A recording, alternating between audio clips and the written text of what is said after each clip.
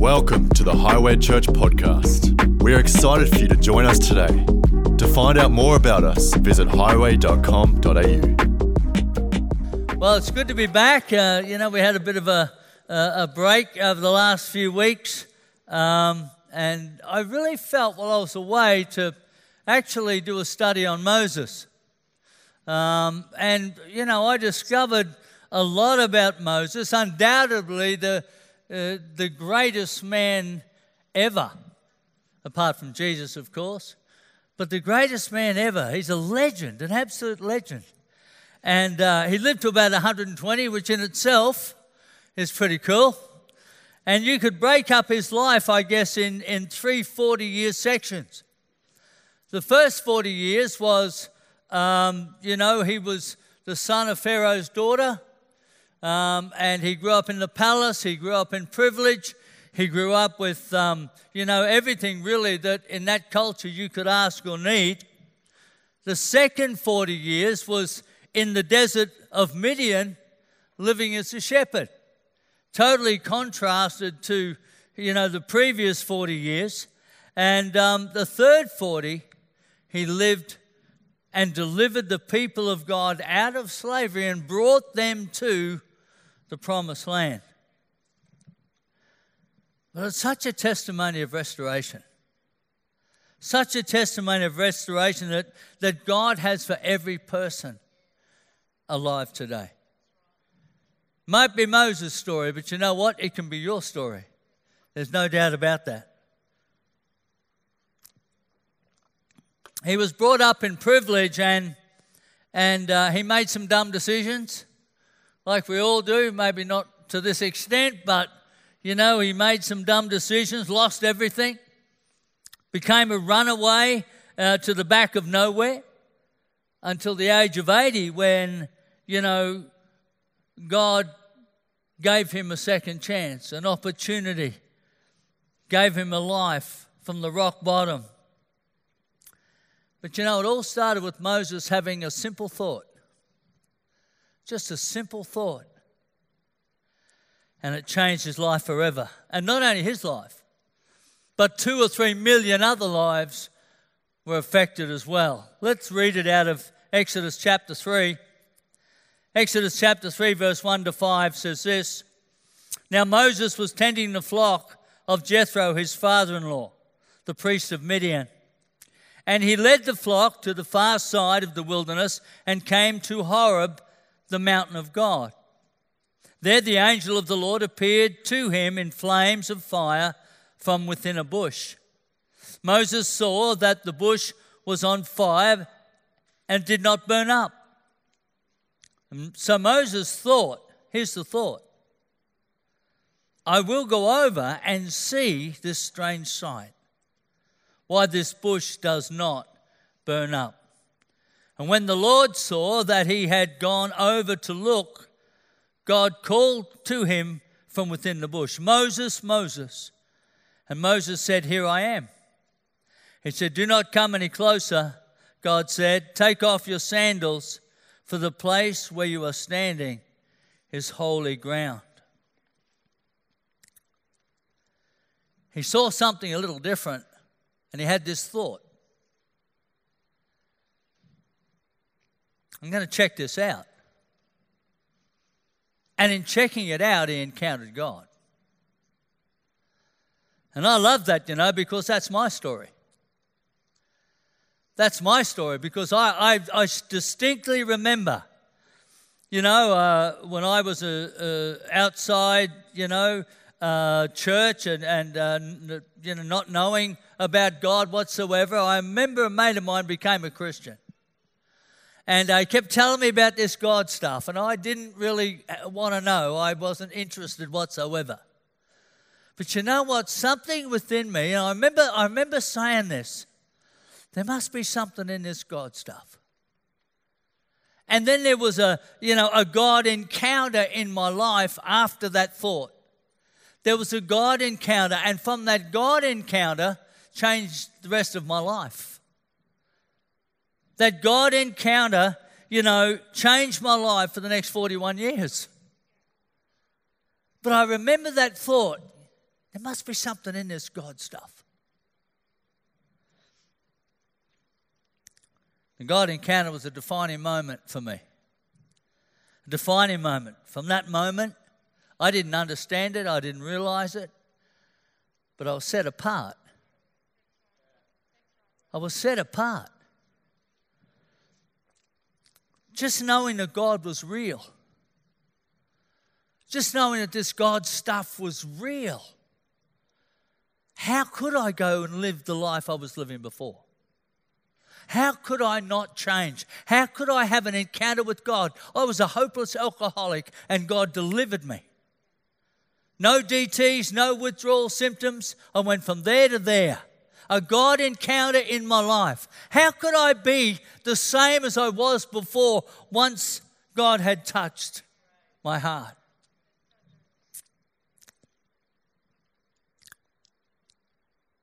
Just knowing that God was real, I couldn't go back living the way I was. Everything had to change. And let me give you 3 changes today that I know when you have that God encounter, it'll happen. The first one is a repentant heart. If you look here in verse 6, as we follow on from that story, it says, "Then he said, I am the God of your father, the God of Abraham, the God of Isaac, and the God of Jacob." At this, Moses hid his face because he was afraid to look at God. I love that immediate response. I love that immediate response because as soon as he realized, whoa, this is God. This isn't just a burning bush. This isn't just something different happening in my day. No, this is God. And he took an immediate reverent stance. And the reason for that was because he knew that God was holy. And he knew that he was not worthy in his presence. Moses knew he was a murderer. I don't think there would have been a day gone by in those 40 years that he'd forgotten about the Egyptian that he killed. Escaped trial, bolted off into the desert, has been running for 40 years. 40 years as a criminal. And now confronted with a holy God. Just brought it all back. Just brought it all back. See, people can do bad things but not be a bad person. And the way you tell the difference is a repentant heart. That's how you tell the difference. It's the difference between being sorry for something that you've done or being sorry that you got caught. Is that true? 2 totally different attitudes. You're very quiet this morning. Is it the masks?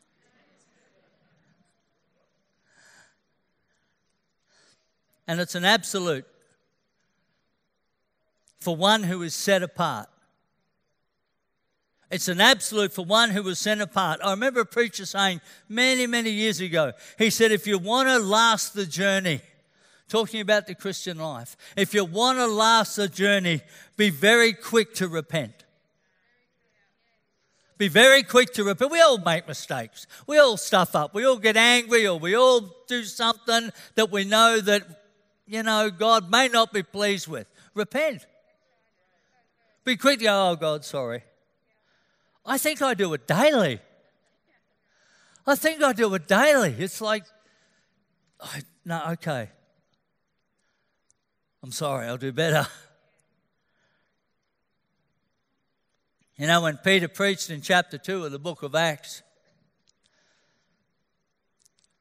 when they heard the good news, when they heard the gospel, when Peter let them have it, both barrels, and they realized, whoa, we killed the Son of God.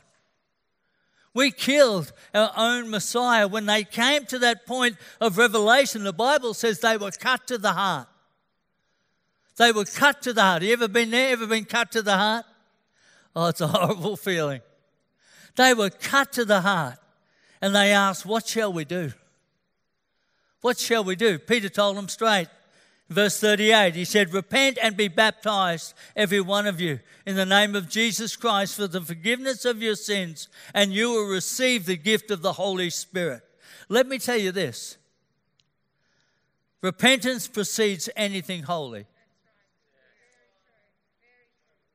Repentance precedes anything holy.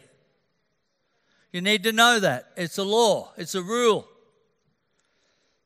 People search for more of God. I hear it all the time. We just want more of God. Just want more of God. Well, I've got to tell you, without a repentant heart, you'll be blocked at the door.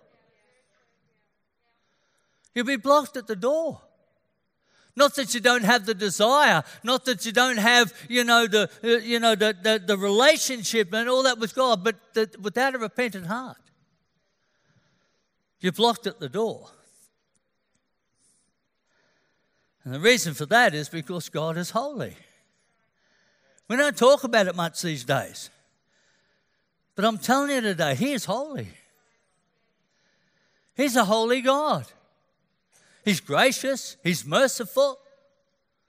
But He's holy. Takes humility to repent, doesn't it? Takes humility to repent. And the opposite of humility is arrogance. And Psalm 5 verse 5 says the arrogant cannot stand in His presence.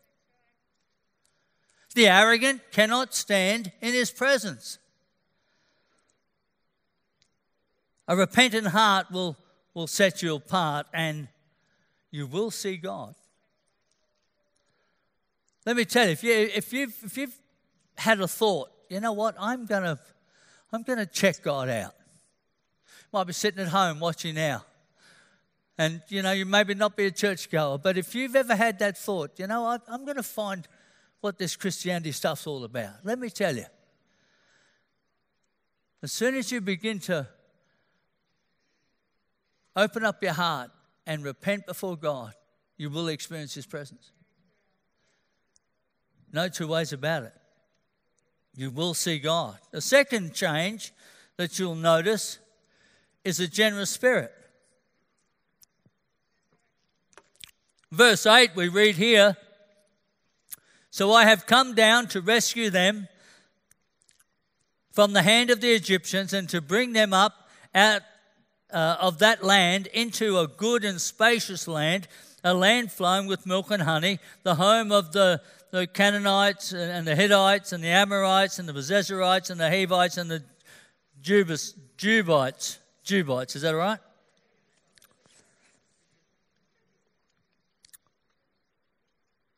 Where are we? I ran out of ites. If you have a look there, you see that,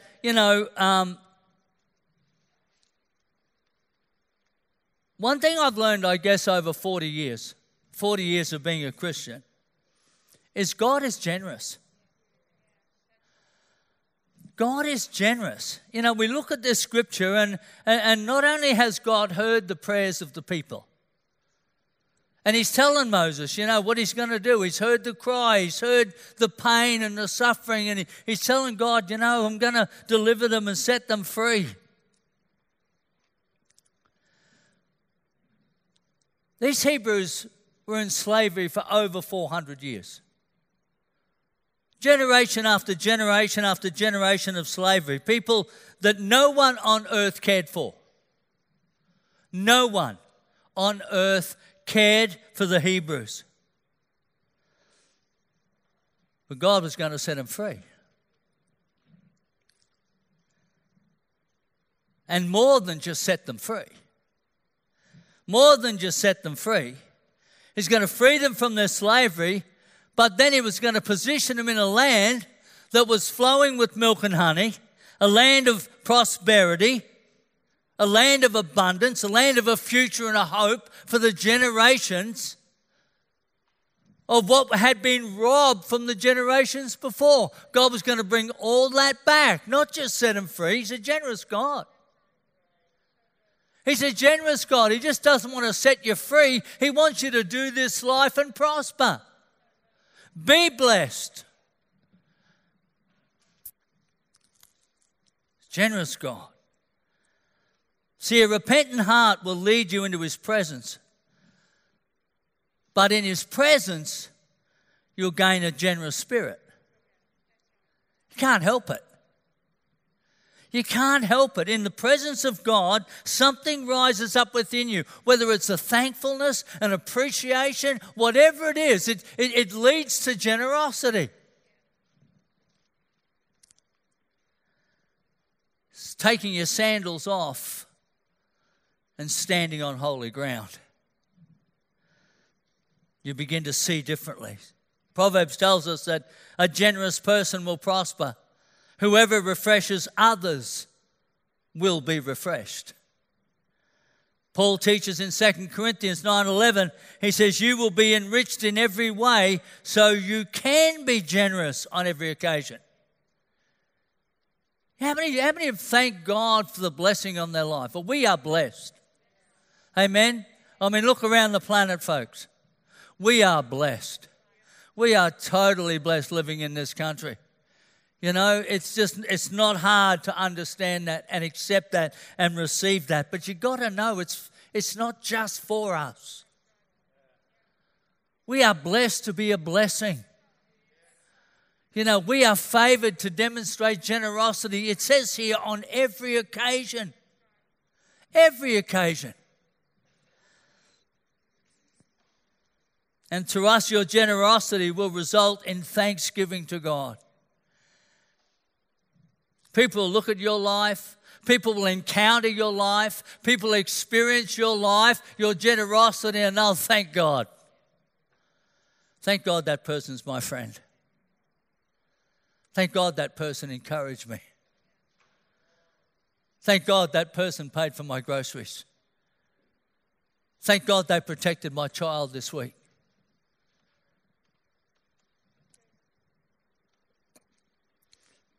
After receiving the gift of salvation, something that I did not deserve, how can I not be generous? From just one thought, one encounter with God, after experiencing incredible salvation, which I did not deserve, how could I not be generous for the rest of my life? After giving heaven's best, how can I be stingy with the people in my world? It just doesn't make sense, does it? It just doesn't equate. It doesn't add up. You know, I remember I'd come back from India on one trip and I was playing golf with a bunch of guys. You know, I didn't know them. They were just on the roster, and I, jumped into the four. And, what did you do last weekend? Oh, I was in India. Oh, okay. The old conversations start like that, and this guy said, what are you doing in India?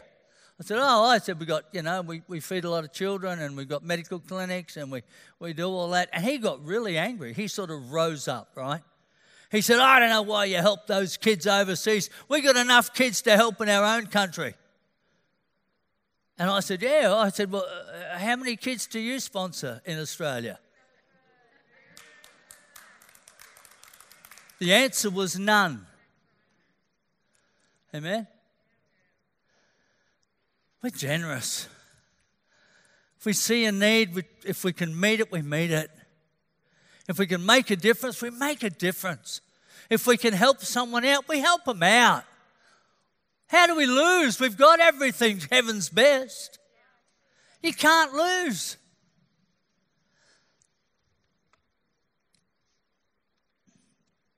It's not about money, it's a spirit. It's not about money, it's a spirit. Generosity is an attitude of our heart. Now, I get that in the world. I get that in the world, the dog eat dog, look after number one, self is king. But not a believer. Not a believer who has been given so much. So much. Your generosity sets you apart. Your generosity sets you apart. Don't be the last one to pull your wallet out at the till. Amen? Why? Because you're not like the world. You're different. You're set apart. You're generous. And number 3 today, a willing hand. A willing hand. If you look at verse 10 in this passage of Scripture,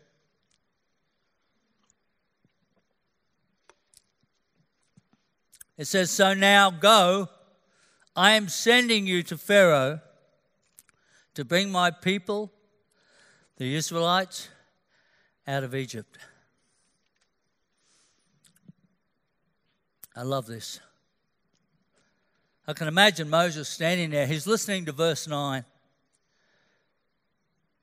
He's listening to verse 9 where God says, "And now the cry of the Israelites has reached me, and I have seen the way the Egyptians are oppressing them." And Moses is standing there. He's listening to what God is saying. He's listening, to how God is going to set the people free, to set them up in their own land. And I can imagine just Moses listening to God and going, "Yeah, come on, amen." Because that's what he tried to do 40 years ago. If you remember, he got this revelation of, to deliver the people. Only he tried to do it in his own strength and kill that Egyptian. Then off into the wilderness. So he's listening to God's plan here, and he's amening. Hallelujah, thank you, God. Yep, God, I've been 40 years, I've been waiting for this, to see these people free and the Egyptians to be squashed. But then verse 10 comes along, and he says, "So now go, I'm sending you." And Moses is like, What? What, you want me to go? Hey, I'm with you, Lord. Good plan, good mission, awesome. But you want me to do it? And then further on in that passage of Scripture, he comes up with all the excuses why he isn't a good choice. He don't talk real good.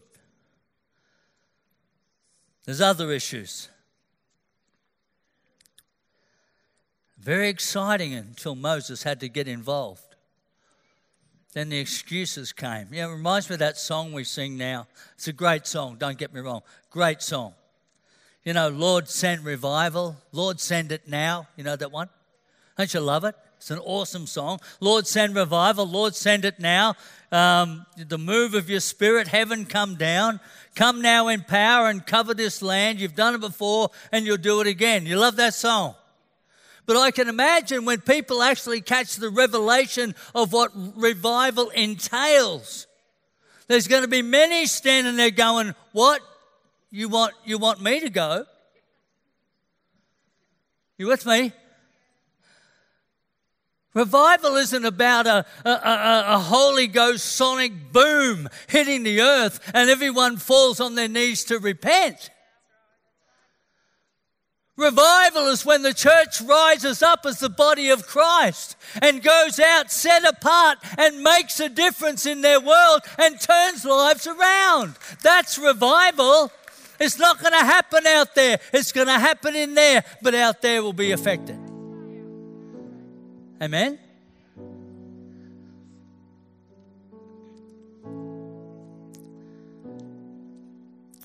We weren't saved to sit. We were saved to go. We weren't saved to sit. I love church. Thank you for coming. But this isn't the end of it. We're saved to go into our world, into our family, into our friend, into our schools, into our groups, into our tribe, wherever that is. Because we're set apart, we make a difference in lives for eternity. The thing I've found is that if you've ever had a real encounter with God, you'd want it for everyone. If you've ever had a real encounter with God where you go, wow, unbelievable, amazing, you want that for everybody. Everybody. Jesus died for everybody. No one misses out. Acts 1:8 tells us you shall receive power when the Holy Spirit comes on you. What's that? God encounter. It's a God encounter. And you will be my witnesses in Jerusalem and all Judea, Samaria, and to the ends of the earth. You will receive power, not to just attend church, but to be His witness, to be a willing hand, to see lives changed and transformed. A willing hand will set you apart, not only in your world, but in the church as well. It's a willing hand. It's just a spirit of being willing to do whatever to glorify God. It's that simple.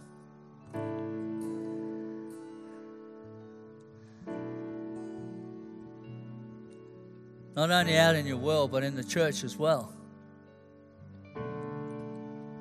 Something about serving the house of God. Something about serving the house of God that reveals your heart for God.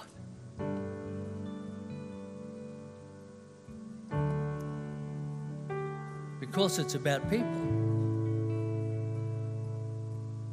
Even Jesus said, I came to serve, not to be served. I came to serve. I've had a God encounter. I'm generous with my time and my whatever it takes. And I've got a willing hand to do whatever needs doing to see the kingdom of God flourish. See the kingdom of God flourish. Because when you've been given so much, you just want to give back, don't you? When you've been given so much, you just want to give back. So can I invite you, be a part of what God is doing, what He's going to do in this next season. It's just a thought. It's just a thought. What can I do for God? What does God need me to do? Where can I be a part? How can I give my gifts and talents to serve a God that has just given me everything?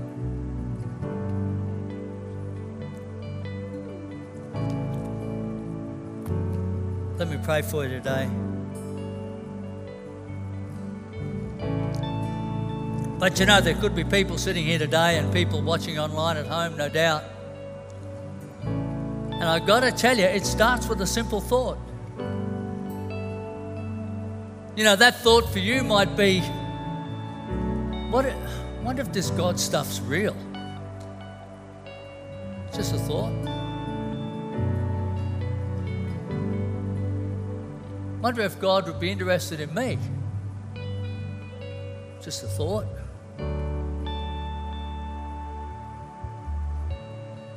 Wonder if I can have a second chance to have my life changed. It's just a thought. But if you pursue that thought, I got to tell you, He's waiting. He's waiting. He's waiting to give you an encounter that will change your life for the rest of it and beyond. I'm testimony to that. I can promise you that if you follow that thought through, you'll never regret it. If you give God a chance in your life, He'll change it forever. No question. No question. It doesn't mean you're going to have a perfect life. None of us has. But through every valley, through every circumstance, every situation, you won't be alone. He'll be right there with you. Pursue that thought. Take that next step. So show me how. Pray. Doesn't matter the words that you pray, it's the condition of your heart. And God will respond.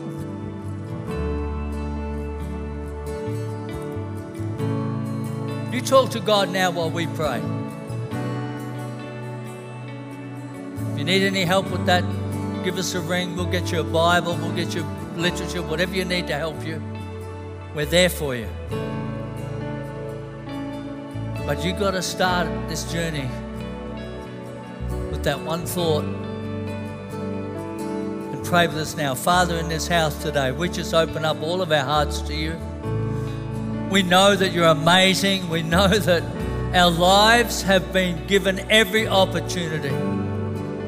Every opportunity because you stepped into it. And Lord, we want that for everybody. We want to be set apart so we can make a difference. We're not the same. We're different because you stepped into our lives.